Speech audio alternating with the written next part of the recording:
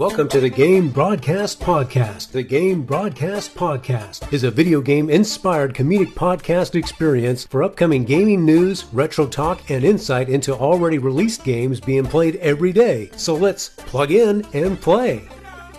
Hey everybody, and thank you for tuning in to our first episode of our new podcast.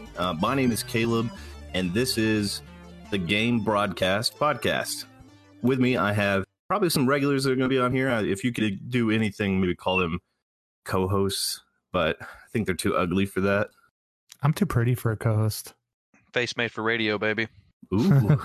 As you can hear there, I've got actually two of my good buddies, Larry and then Charlie. I almost said good because there's good for one for each of them. They're not that great.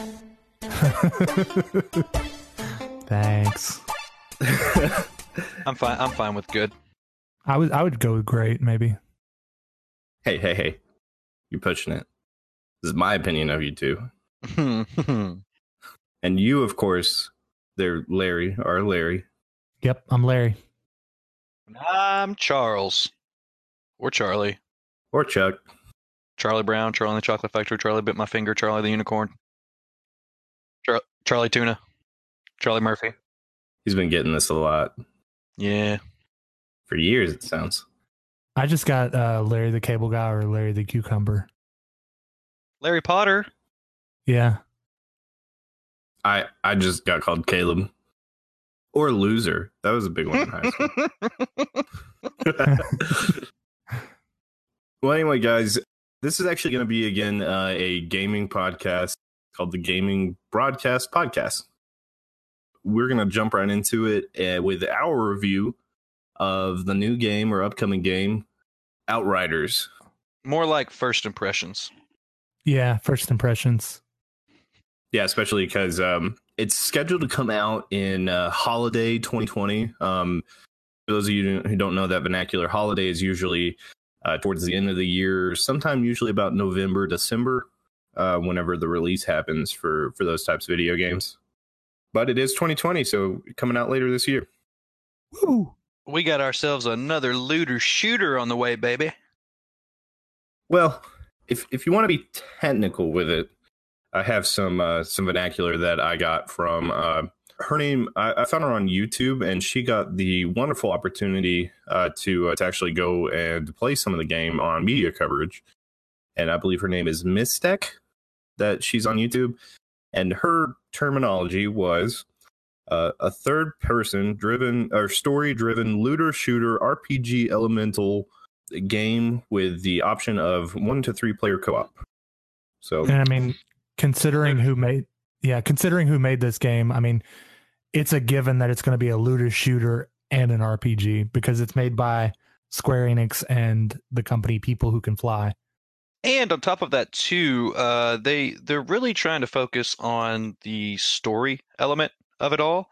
I read a sit down with the creators of the game, and one of the things that stuck out to me was that this isn't going to be like Destiny or The Division, where it's just you're doing random missions over and over again. It's going to be more story focused. Like they said, there's something like 90 minutes or 90 minutes, probably 90 hours, who knows, of actual cutscenes involved in it, and the actual main character emotes, he talks. So I'm really excited about that.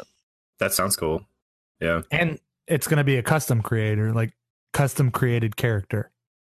Oh, yeah. Yeah, it's cool. So you get to see your cool customization in the cutscenes. So is it a custom character, or can you really just like customize the default characters? So what I found was that it's actually supposed to be super customizable all throughout the game, including effects to the storyline, weaponry, your physical appearance, and even it has a massive skill tree. That's where those RPG elements come into, where you'll be able to really upgrade and enhance your abilities in a super custom kind of way. So this is what's going to happen. You're going to spend 2 hours editing your character, making him exactly how you want it, and you're never going to look at him again. Well, it's a third person, so you're always going to look at him. That's true. Yeah. No, he's going to be in armor. Well, yeah. So I see that's something I didn't know. I thought it was going to be more in line with like Borderlands, where you get the cool armor and stuff like that, but your character remains the same. I didn't know about the character customization. That makes it even more exciting. Yeah. One of the cool things I found just particularly about the weapons in themselves is that, again, they have their own unique customization, but then also they're supposed to grant special abilities that you would all like otherwise not be able to have with the particular classes that they offer.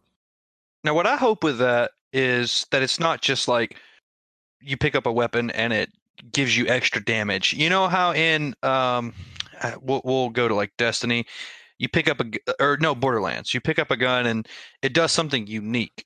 You know, Right. like instead of getting plus 1,000, health, I'd like to have a gun that and this is an extreme example, but it could do something like shoot out other guns. You know what I mean? Something cool.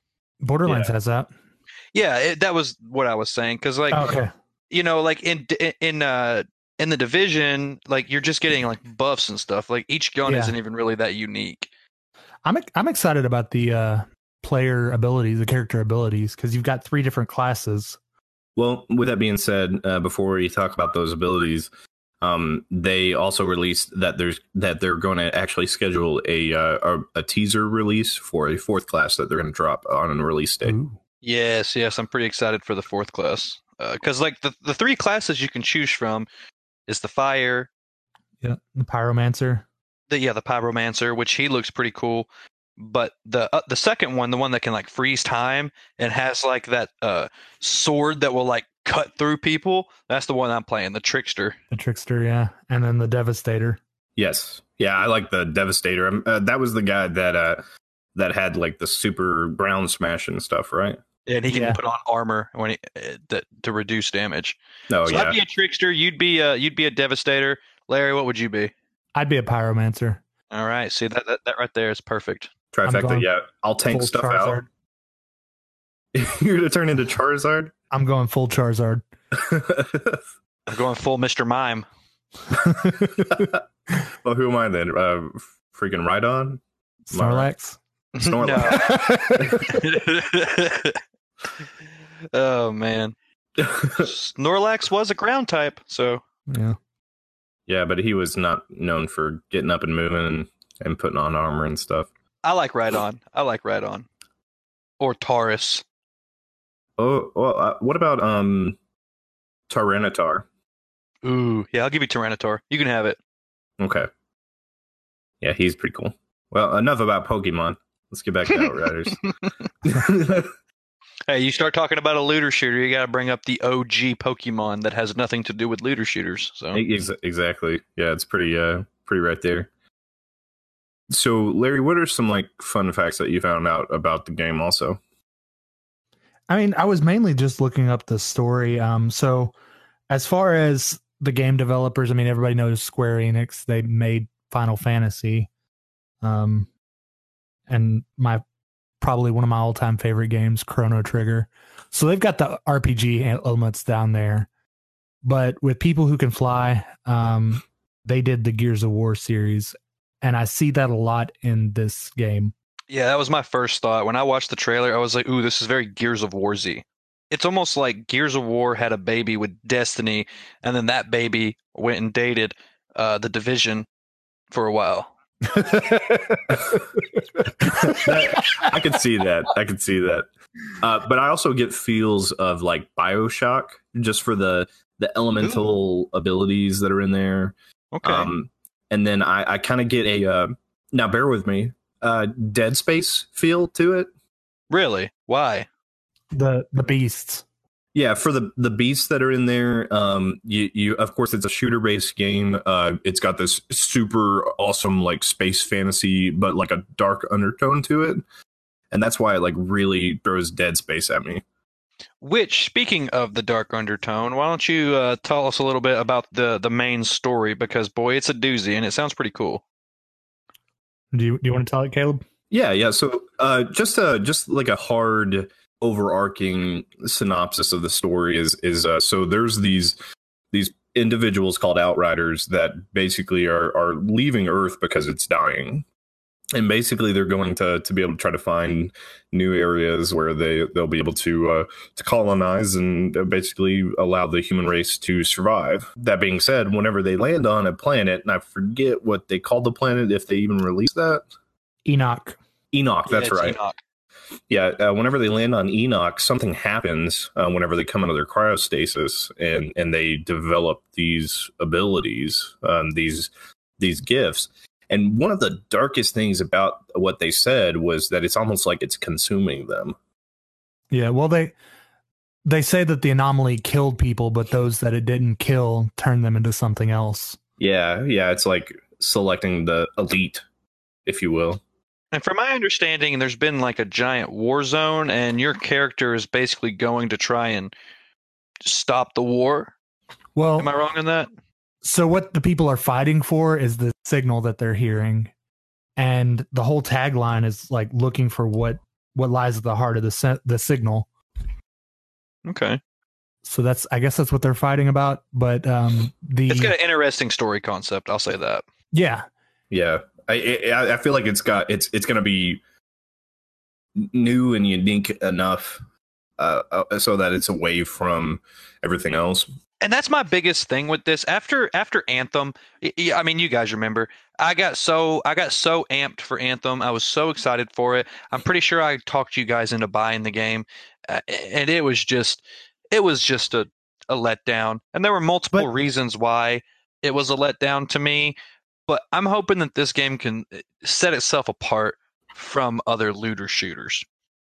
And it's funny that you said Anthem, because that's what I told Caleb. I was like, I'm so worried this is going to be another Anthem.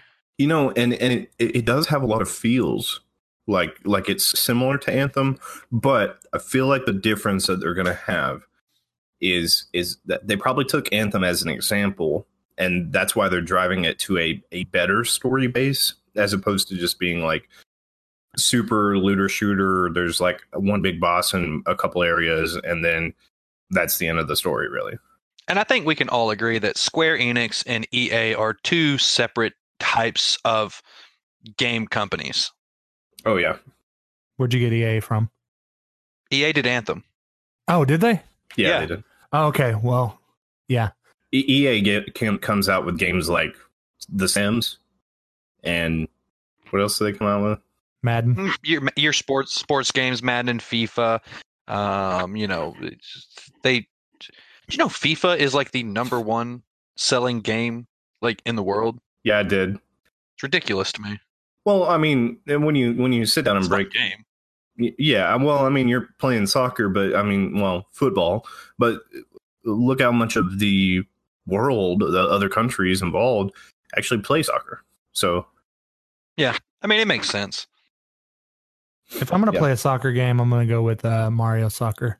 I feel like you choose any Nintendo title. I really like that Olympic-based game. The one with Sonic and Mario. Rocket League, actually. Rocket League is kind of like soccer, yeah.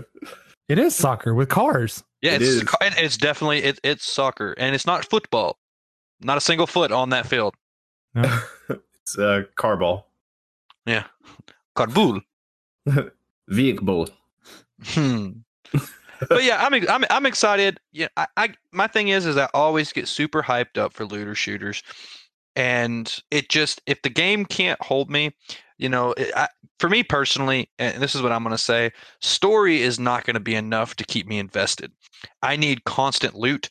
I need constant, feeling like I'm doing something, because that's the whole point of a looter shooter. That's why things like Anthem and other games like that, I just need to feel like I'm constantly doing something, because all you're doing in these games is really grinding.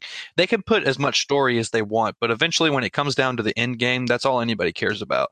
And if the end game isn't, fun, then it's going to fail to me. And I hope that one of the things that they said is they took a lot of inspiration from Diablo. And as a huge Diablo player who loves looting and all of that stuff, I'm really, really hoping that what they're saying is true. Yeah, I feel like they've taken examples from like so many other games that are out there, and let's be real, there's a ton, and they've just they're hoping that they've married everything together in such a way that it's going to create like one ultimate game. Well, I'm gonna buy it when it comes out for sure. I was about to say, are you guys going to buy it? Because I mean, it's on pre-order right now for $59.99. What is that in pounds? I don't know if there's any weight to digital orders. I'm about 250, I guess. Oh man. So, okay, what system are you guys going to buy it for? Probably Xbox. Honestly, I may buy it for PC just because I've been PCing pretty hard here recently, and now that we're all getting to the point where most of the guys I game with PC game, why not?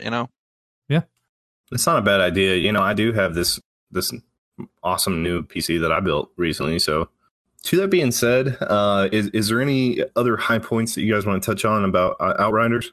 I would. It's 36 pounds. Oh, okay. It took me a second. I was like, what is he talking about? No, I'm good. I think we've touched all the big points. Okay. Well, with that, just final thoughts. I'm ready to get hurt again.